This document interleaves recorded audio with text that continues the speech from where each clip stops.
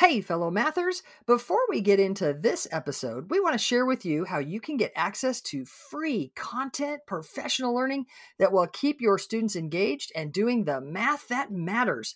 Get ready to go to this link, mathisfigureoutable.com/challenge. That's right. Registration is open for the free Math is Figureoutable Challenge that's starting May 15th and runs to the 17th at 7 p.m. Central. We're going to have 3 nights jam-packed with learning and routines that you can take straight to your classroom. In these challenges, we have a great time. We do some math, talk about classroom experiences, give away super cool bonuses and prizes.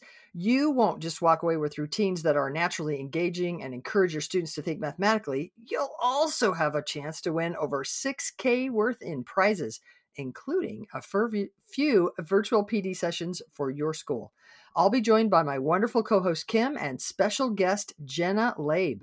You can register at mathisfigureoutable.com/challenge for a fantastic learning experience. That's mathisfigureoutable.com/challenge. Now on to the show.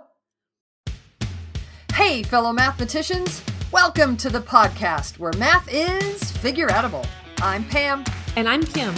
And you found a place where math is not about memorizing and mimicking, waiting to be told or shown what to do, but it's about making sense of problems, noticing patterns, and reasoning using mathematical relationships. We can mentor mathematicians as we co-create meaning together. Not only are algorithms not particularly helpful in teaching mathematics, but rotely repeating steps actually keeps students from being the mathematicians they can be. So last week, we talked about how Pam and I view what it could look like to fit in all kinds of great things into a math classroom. And we shared that we like to think of a 2/3, 1/3 split of time as kind of our structure of a math class. This week, we want to dive into some specific examples at a few grade levels to give you a better idea of what we mean. Yeah, we did some real general discussing about how it could all work and fit together. And we thought, man, let's give some examples. So Here we go. We're going to dive into a few kind of representative grades. We won't do them all, but hopefully this gives you a little bit of an idea of what it could look like. So, for example, let's take grade 1. If you are thinking about a first grade situation, I might think about a couple of days. I might think about starting off with a string where we work on doubles. And if I'm first grade, I'm working on small number doubles. We're thinking about helping kids really tackle doubles and get a feel so that it's kind of an automatic, 7, 7, 8, and 8, that they kind of have this sort of sense of doubles. But then we might take from that string, we might dive into a collection, not really a counting collection, because what I want to do is I want to then I want to find halves of things. So we might say, hey, we're going to play a game and you need half the deck of cards and you need half the deck of cards. So we're going to work on halving so that we all have this sort of better sense of how we can find halves. And I might give different sets of things to different students and have them split it in half. Like make sure you have half, make sure your partner has half, and let those kids just dive in. I've done this with first grade students. It's so much fun. It's a really nice way to differentiate because I can give some students who are ready for more experience. I can give them the thumbtacks. Okay, that's maybe not the smartest thing. Probably not a good one. I was trying to think of something there was a lot of. Help me. The Post-it notes. Are there a lot of Post-it notes? There's a lot of Post-it notes in the set. Yeah. Okay. You could buy little stacks, big stacks. Yeah, there's a whole bunch. Okay, I'm thinking something where there's a lot so that they have to, or at least more, a number that I think that they can really fuss with. But then I might hand a different group of students the markers. And here's a marker set of 8. And how do you know if you have half?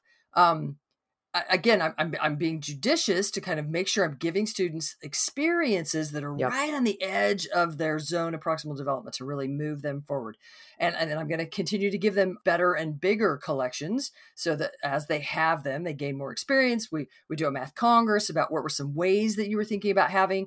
I would definitely want to pull out a strategy like, was anybody kind of dealing out? I give you one and then I get one and you get one and I get one, because that's a strategy of making sure that we have anyway, blah, blah, blah. I don't want to get too deep into any one of these. Yeah. So this idea of an investigation and a congress around having, then we might follow that up with a doubles game. We might have a game where you sort of roll a die and double that amount and then move that forward on the board so that kids are they're sort of messing with this idea of doubles. So see how we're kind of doing things that are all kind of around the same idea. I might follow that with a quick image problem string where I'm flashing doubles, and we're using the structure of the 10 frame or structure of a rec and rec to help students kind of glance at doubles and see something. So in that kind of 2/3 time, I've just described a sequence of tasks that could happen to really help students thinking about doubles. Really, it's about doubles. It's less about having, and it's about doubles. We have to give them kind of this nice context of game playing. I'm not trying to cinch having. I'm trying to get that on their horizon to think about. But really, I'm giving them lots of experiences to count where the count matters.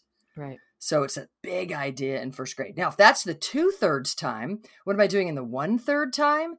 Well, in the 1/3 time, I'm thinking about past games that we've already played that I want to keep going all year long. So I might bring those back. We might be doing count arounds so that we're looking patterns in the base 10 number system. Like, what are things that need to be happening all year long? Really important things.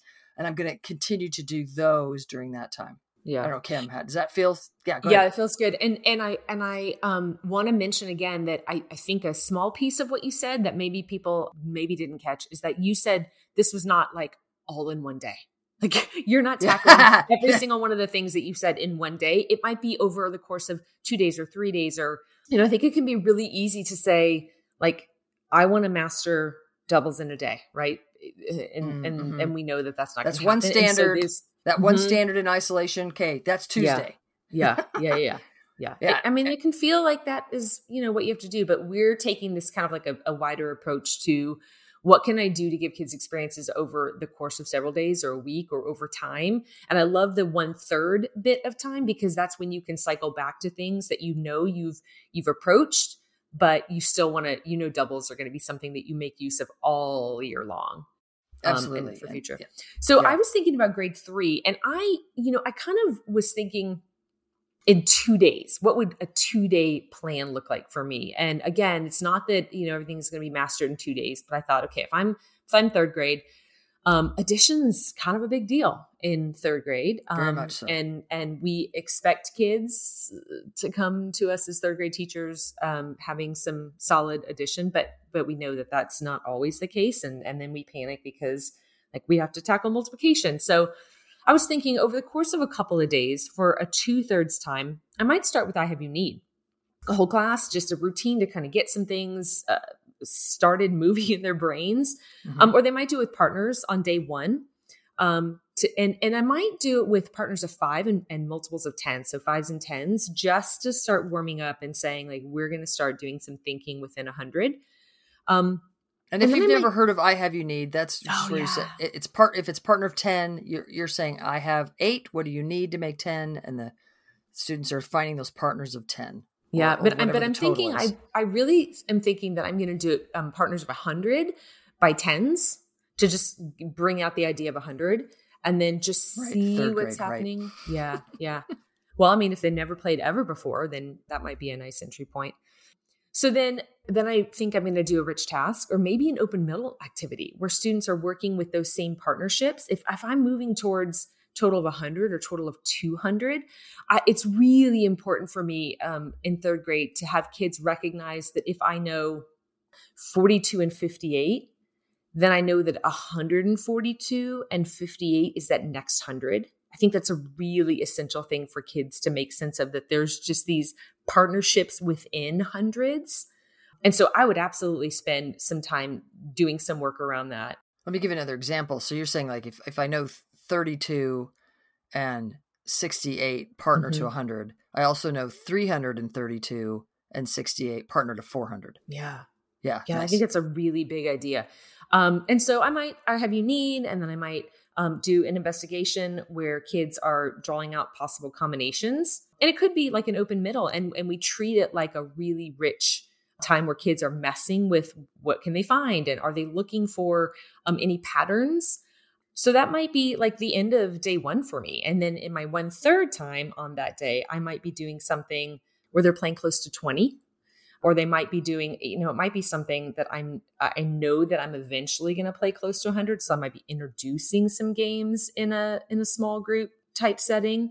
So then the next day I might come back together and I might say, let's do a get to a friendly number string with some numbers where I'm having them look at 27 and saying how much more to the next friendly number. So we're still looking for partnerships of tens and hundreds. And then we're going to have a congress to pull out the patterns that the kids noticed in the thing that they did the day before. Or maybe I can see playing close to 100, which is one of our favorite games. Maybe during the third times, like I said, I'm playing close to 20 or 100 or even 1,000 with different groups of students because I know they need something different. Which is brilliant, right? Because all the kids are playing, quote unquote, the same game. Yeah. But you've differentiated the total that allows them to gain more experience where they need more experience. Yeah. Yeah. Or in my 1/3 time, I might be, like I mentioned in the last episode, sometimes looking back at work or sometimes doing a problem string with slightly different numbers. If I haven't heard the voice of some of my students in whole group, then I might pull half the class and do a problem string and so that I can like more focus in on what some of my kids are thinking. So, it might all be centered around 100 for a little bit, a couple of days, but we're, like you said, with first grade, if it's doubles is kind of the big idea and how they can use doubles, you're tackling it in a couple of different ways. And I think 100 is crucial in third grade. So. Yeah. Hey, really quick, when you said at the end of I think it was the 1/3 time. Okay. I'm not even sure when it was, but when you were talking about that you might pull a small group in prep for the next day. Oh yeah. Can you say more about that? Sure. So if I know that I'm going to play, I'm going to introduce close to 100, which is, one of our favorites. And I know that I'm going to play that game and I'm going to introduce it, maybe whole class. Because we like to do that, play against the class so they really understand how to play, but it's a game that I'm going to play all year long. It's not like a one-shot game. So you start playing against the class so they really understand how to play so that then you can send them in partners or small groups. Yeah. Mm-hmm. But there might be times, there might be classes, there might be kids who I know maybe there's a lot of instruction to the game or maybe notating their thinking might be something that they're not really sure how to do. It might be that there's a whole host of reasons why I might pull a small group and say, hey, tomorrow we're going to play this game. And I want you guys to be my experts. Like I really want you to know how to play this game. And it just boosts a little bit of confidence maybe. Or maybe, it's not the kid who's always the expert in the thing. So there are times where I might pull a group the week before or a couple of days before and give them some experience before we play as a class. Just sort of front load their experience. Mm-hmm. Yeah. And then when you're doing it whole class, because of that, they're able to join in. I love it. And what a wonderful way to give them that experience, that just a little extra experience that they need to then be able to join in. It's nice. Mm-hmm. Yeah. And I loved it how you couched it as you guys are going to be my experts. Yeah. That's cool. Everybody wants to be an expert at some point, right? Yeah, absolutely. All right. I really like that third grade plan centered around that really big idea. Yeah. Nicely done. Okay. So let me give you a little bit about fifth grade too. Yep. All right. Fifth grade's good. A lot of this depends on the time of the year because, both of us talked about problem strings and games and some rich tasks. And those are, I think, essential for the whole year. But there are times where we're getting towards test taking, I mentioned, or we're getting towards, I've introduced a topic and I feel like I need to spend more time with you on it. So fifth grade, depending on the time of the year, I might start with a multiplication string to just get gears turning. And then we might do an investigation about, say, like how many boxes could they make with 24 chocolates, which of course leads to conversation about volume and later on surface area. We have a rich investigation. I might follow up that with a problem string about prime factorization or another one of our favorites, the product game. In the 1/3 time, I might be... So, hey, before you go to 1/3, so that sounds like you're really maybe focusing around either multiplication or volume. Like that sounds like a really fifth grade thing to do, that we're really getting more sophisticated in multiplication. So let's use volume to do that. Oh, and volume is this thing we need to do anyway. Yeah. And so you're sort of kind of everything, you're doing different things, but they're all building toward facility with multiplication and volume. Yeah. I was going to say they're so connected, right? There's so many strategies for multiplication that are going to help so that it's not, here's this formula for volume. Yeah. So in that third time, which is kind of extra, it could be set aside from the 2/3 or it could roll right together. I might be setting up a game or again, maybe an open middle puzzle for the class to work on. I might be saying, okay, today you guys are going to play the product game or whatever, pick a game that I've already introduced. And that's, we've gone over the expectations for how that's played. And, here's your partners, or pick your partners, or whatever. And I'm going to pull small groups of students during that time. So, for 20 minutes, you guys are going to play. They know how to play because we've gone over it together. I'm pulling small groups of kids, or maybe I'm free and they're coming to me one-on-one with, hey, I had a chance to look at this assignment that you passed back, and I want to talk about whatever, this thing that I wasn't sure about, or I want to talk to you about this thing that I thought I understood, and maybe I need some more support, or, hey, look at me, I did so fabulous on this, and I just want celebrated. So it might be that I'm freer and they just have some kind of back and forth flow between the game and meeting with me. And that game or that task, whatever they're doing at that point, is something centered around a thing is important all year long. And so that's going to be one that you're going to continue to bring back all year. Yeah. And so the kids are like, oh, yeah, like this is a good, engaging thing while it frees you up. I'm going to mention one other kind of thing that you might do while it frees you up to circulate and listen in. Right. Yeah, so you get a chance to kind of hear where students are, and that gives you really good information about what you do next. Because now oh, everybody's really mastered this game. There's not a lot of thinking going on anymore. Bam, it's time to move up. Yep, for sure. Yeah, cool. Hey, it seems like we're kind of in an odd grade habit here, because I'm going to go to grade 7. Okay. So we'll just all right. stay odd a little bit here. 1, 3, 5, 7. All right. So in grade 7, what could it look like? I'm thinking that rates are really important. Often non-unit rates are really important in grade 7. And so I might think about doing a rate string. We did a rate string on the podcast not too long ago. I don't know, a couple months ago.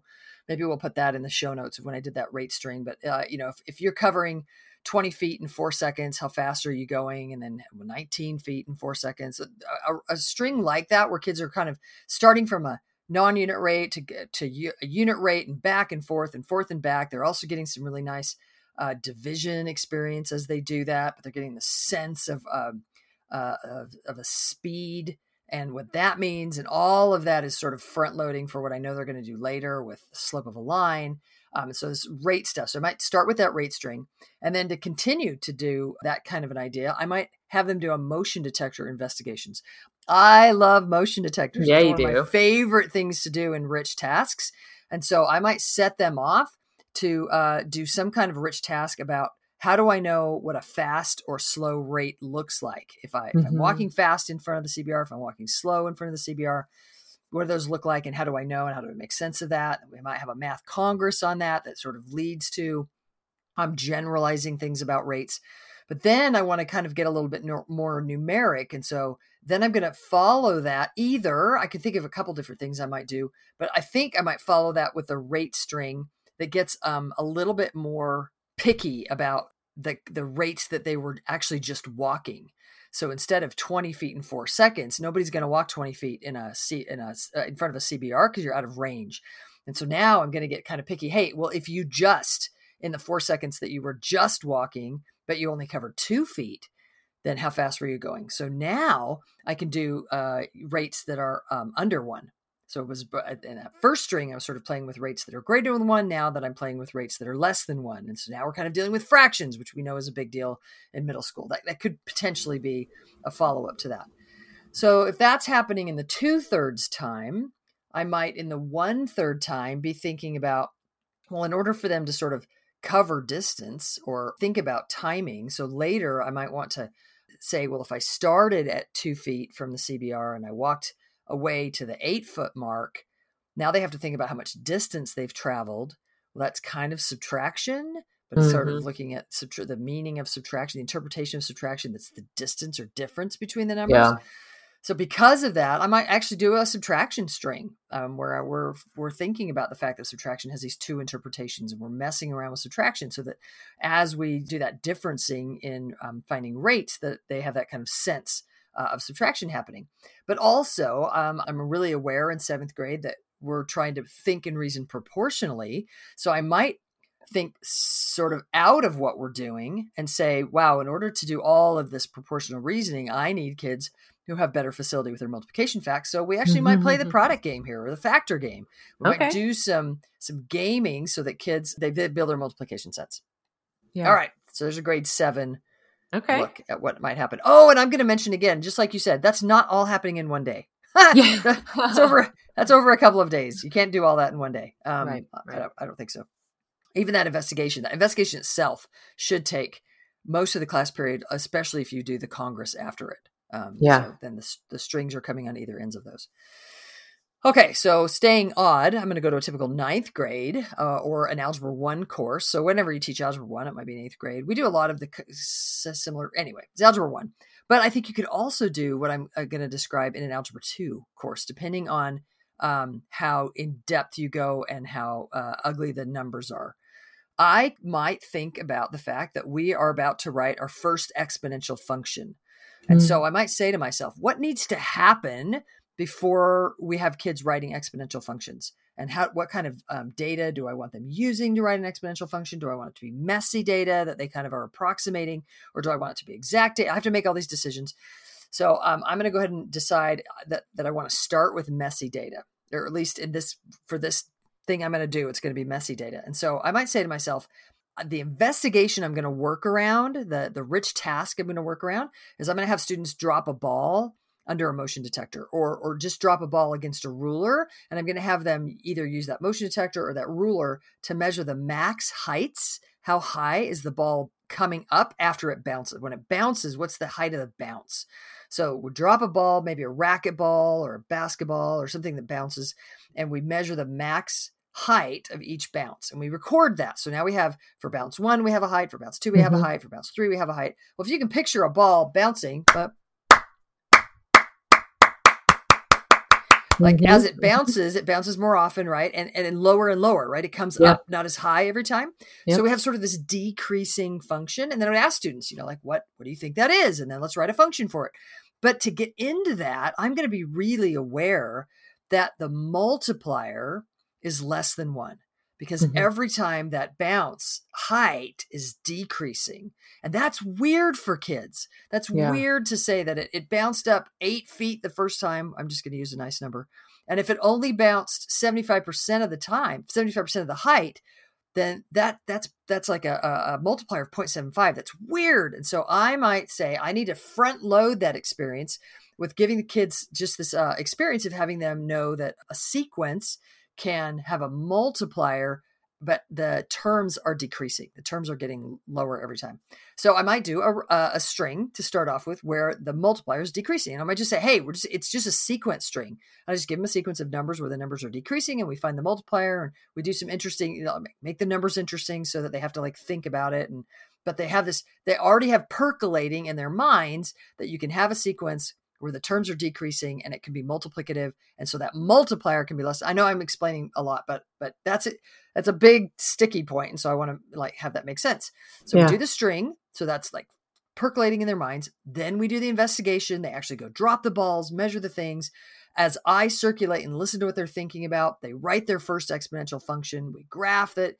We have a congress about not really how they found them, but I might actually put up all the ones they found. So this group had the tennis ball, and this group had the racquetball, and this group had the basketball. And I might say, here are the exponential functions that you found. Now I'd like you to sort them. Which one do you think represents which ball, and how do you know? And so now they're kind of having to ask each other, well, did yours bounce really high? Did you drop it from a high starting point? So communication happens. Kids are making sense of which number in the function means which thing, whether the start height or the return percentage. They're having to make sense of that. And then I might follow that with, hey, y'all, yesterday, or whenever we did it yesterday, you did this investigation where y'all were finding these different functions. Remind me what this function, what did this number mean? What did that number mean? What did it look like in the graph? What happened with the ball? Okay. All right. We got it. What if I changed it this way?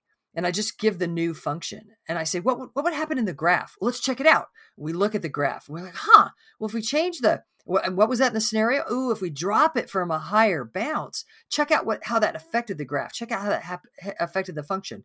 Okay, here's a new problem 3. So I'm doing a problem string that cinches what the different parameters meant in that investigation. Yeah. So that's an example of what could happen in a higher grade. We're using the same sort of lesson structures, problem strings, rich tasks, congresses, problem strings to cinch.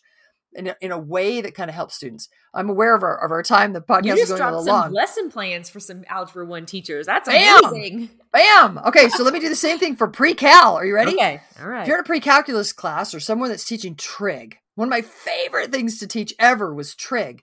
Could I actually do something sort of similar where I think about if the main investigation that I'm going to do is we're going to take a data collector and we're going to collect tuning fork pitches. So I'm going to, or not tuning fork pitch, the sound from a tuning fork. So I'm going to ping a tuning fork. It's going to emit sound. Now, tuning fork is specific because it emits just one frequency of a tone. And I ping it, ping. And when it pings, we collect that data with this really cool recording device, and it sends that data into a graphing calculator. And I can see literally the wave. So picture what you think a sound wave looks like. And I literally can see that wave. And I say, all right, y'all, we've been studying sine functions. Write a sinusoidal function to represent this data. And now students have to think about, all right, what do I know about amplitude? What do I know about period? And how can I mess with the parameters of a sine function to represent this data? Well, if that's the rich task that I want to do with students, then I might think about, well, what are the things students are going to have to mess with? Well, one of the things they're going to have to mess with is finding the amplitude, and they're going to have to do a little bit of subtraction to do that. So we might do a subtraction string. Yeah. I might do subtraction string with numbers that are kind of come up in the investigation. But I also, so that's a possibility.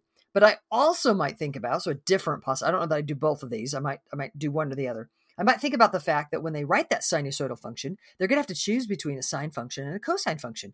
And both of those functions have different, advantages to using when we write, when we fit them to data. And so I might want to do something, a problem string that helps students think about the difference between sine and cosine, specifically the y-intercept, so that then when they see the y-intercept of the data, then they can sort of make sense of which function might make more sense to use as they model that relationship.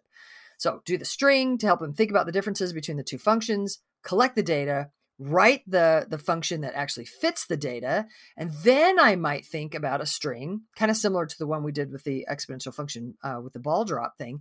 I might say to them, okay, here's a function that you wrote yesterday to match this tuning fork's data. By the way, when I taught pre-calculus, I always used to call it pitchfork. Not on purpose. I would say, okay, your pitchfork. And they would all laugh at me. And I would okay, tuning fork, whatever the fork thing is called. Anyway, so then I might say, yesterday, y'all that had this tuning fork, you had this data. We'd show the data on the graph and we'd show the function over the data. And then I might say, remind me, what is this number? Where do I see that in the graph? Where do I see that? And then how do I know it's this frequency? Okay. What if we change this number? How would that affect the graph? How would that affect the pitch? How would that affect all the things? Well, and then we would discuss that. Well, what if we change this number? How would that? And we're sort of cementing, we're cinching what the different numbers, the different parameters in the function mean. Okay, so if that's happening in the 2/3, I forgot to talk about what would happen in the 1/3 for Algebra 1. Sorry. So let me stay with pre-calculus, and then I'll go back to Algebra 1. So in pre-cal, if we're doing this big idea of writing sinusoidal functions to match data, then in the 1/3 time, I might think to myself, what is a big idea that needs to be getting continual experience for kids all year long? Man, they need to have those unit circle relationships. It's not about memorizing all the unit circle stuff. It's about having a couple of them. And then how can I use those from there? How can I know something about those special angles and how, or even just the y-intercepts and the x-intercepts? How do if I know something about those, how can I reason about sine, cosine, and tangent about the rest of those values on the unit circle? So similarly, if I was in Algebra 1, what are some relationships I want to keep going all year long? Well, in that 1/3 time, I might have students doing something with factoring quadratics, which I think I mentioned in the last episode, where I might do this thing where I'm saying, hey, if I give you these two numbers, what numbers could you find that would multiply to this number as a sum, but also simultaneously add to this or sum to this, add or subtract to this sum? So how could I sum to get these from the same two numbers and multiply to get this product? And then that leads towards when we put all the variables and stuff for kids being able to sort of factor quadratics. So those would be some of the things that would be happening in that kind of all year time where I want to keep those things going. And that's really kind of the heart of the 1/3 time for me, is that we're cycling back. We're getting some maybe pre-teaching or revisiting things. And I love that you're talking about doing that at 7th and high school courses as well. So we just tackled 6 grade levels, and that's a lot. And we know that maybe listeners aren't able to do everything that we just talked about. We know that everyone's got different demands and they maybe have different expectations from their schools. Mm-hmm. But we think we think that there's an entry point for everyone, right? Absolutely. And so if you're listening to this podcast and you're like, whoa, I mean, that sounds interesting. I'd like hand that to me and I'll go do it. And you do want to create it all. We don't think that teachers should be expected to be master teachers and master curriculum writers at the same time. Yeah. So where might you start? What might you, if you want to dip your toes in and give something a try, just consider carving out some time. Find some time once a week that you can commit. I'm going to do a problem string. Start there. Start with, hey y'all, like Fun Friday, Marvelous Monday, Terrific Tuesday, whatever it is, a time of the week where you feel like I can get 15 minutes. I'm going to commit. I'm going to do this thing. A place to start is start doing problem strings. Just quickly, the reason to carve out that time is A, so you'll actually do it. Yeah. But B, it's also, by carving it out, I also mean not just like the time itself, but actually the space that you set up this time and space with students so that they know during that time and space, you're doing something different. You're doing this thing and they know they know what their role is. They know the expectations during that time. And they're able to dive in and do thinking and reasoning. That allows them to feel safe during that time, that they're like, yes, I don't have to worry about anything. I can just like dive in and actually think. I know my job here is to use what I know. But it also protects you a little bit because kids aren't going to be going, hey, miss, I thought we were supposed to like do that thing that like, it's not you saying, all right, from ever after, we're going to do this from now on. And then you slip, you forget, you go back into I do, we do, you do, just naturally, because that's sort of what you're used to. Mm-hmm. And now the kids are giving you this hard time or whatever. It gives you this carved out time where you're like, during this time, this is going to happen. You get better at it. They get used to it. Then it can start to permeate more and more of what you do. It's interesting. One of the fascinating comments that I keep getting in our message board. So, we have these online workshops that go on and I'm in the message board interacting with people, answering their questions. I keep getting this interesting comment that teachers and leaders are saying that they finally get to experience all the things, not just hear people talk about them. They say, like, Pam, people talk about growth mindset and they talk about equity and they talk about discourse and, blah, blah, blah, all the things. And they're like, but Pam, we actually experience it in your workshop. Right. I really appreciate that because they say that it actually is happening naturally, that what they don't see is me saying, y'all, equity is important and discourse is important and growth mindset is important, but they experience that the way I'm teaching is growth mindset, that it is equitable, that you are seeing discourse happen. And then we have this really cool module in our workshops where we sort of step outside and we rewatch some of the clips from what they've just experienced. Right. And we point out, hey, did you notice this was actually a purposeful move I did to have equity happen? This was actually a purposeful move I did that created that discourse, that allowed the sense and feel of what was happening so that this discourse happened. Or that I just did right now. See how that encouraged the growth mindset that then right here you see a teacher having because of what we just set up. So I think it's a really unique part of our online workshops where you do the online workshop and you learn the math. And then we take a look back at certain specific things and we call out and identify really important things that happen kind of naturally in the workshop. Yep. And now you can make happen because you're like more, you've experienced more it aware. And now you're aware of the things that you have control over as a teacher to instigate so that these things can actually happen in your classroom. And I'm particularly happy about that. Well, and can I just add that it's an experience that we don't often get to have in our classrooms because time is passing by as we're making the moment to moment decisions. And so you don't get often a chance to look back. But in the workshops, you participate in the math and then you get to look back and you get to like internalize what's happening a little bit and go, like I believe that. I want to do that.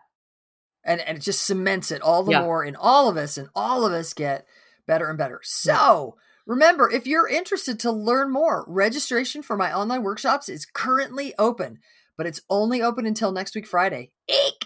The workshops are jam-packed with the content and the guidance you need to change your math class. So if you're dedicated to the Math is Figureoutable movement, this is your next step. Y'all, Building Addition for Young Learners, Pre-K2, Building Powerful Multiplication, anyone who teaches multiplication, so grades 3 and up.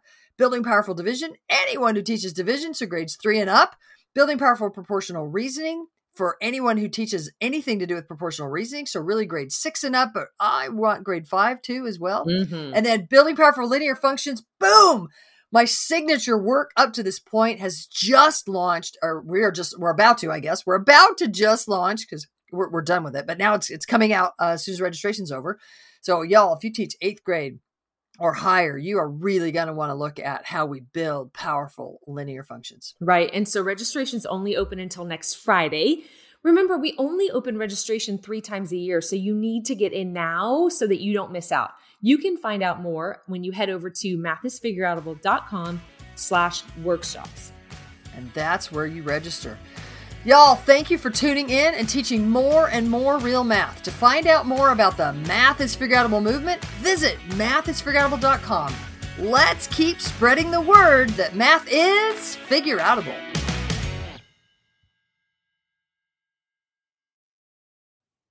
Thank you for listening and making math more figureoutable. To learn even more, make sure you register for our free challenge at mathisfigureoutable.com/challenge. You are not going to want to miss the evenings of May 15th through 17th, starting at 7 p.m. Central.